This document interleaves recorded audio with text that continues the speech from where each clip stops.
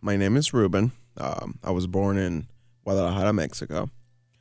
My family immigrated to the United States when I was 13. You know, a very typical immigrant story.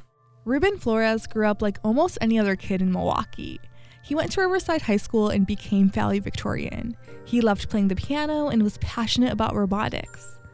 During his senior year of high school in 2009, just like any other senior applying for college, he had ambition.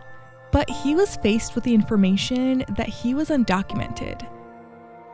This was before DACA and the Dreamers Act, so the reality of his situation was that he couldn't continue his education.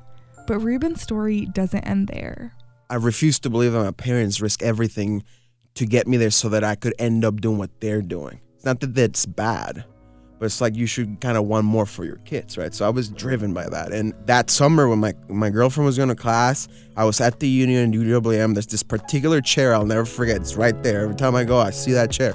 And I would just sit down, watch YouTube videos, Google stuff, and I taught myself how to code. Coding wasn't the only thing that Ruben taught himself. His father had a screen print shop back in Mexico, so one day Ruben was inspired by motivational speaker Simon Sinek from his talk about brand identity, how us as consumers feel a connection with what we buy.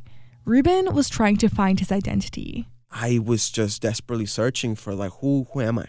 What's my personal logo? What defines me? And I was going through this whole thing and I just said immigrant.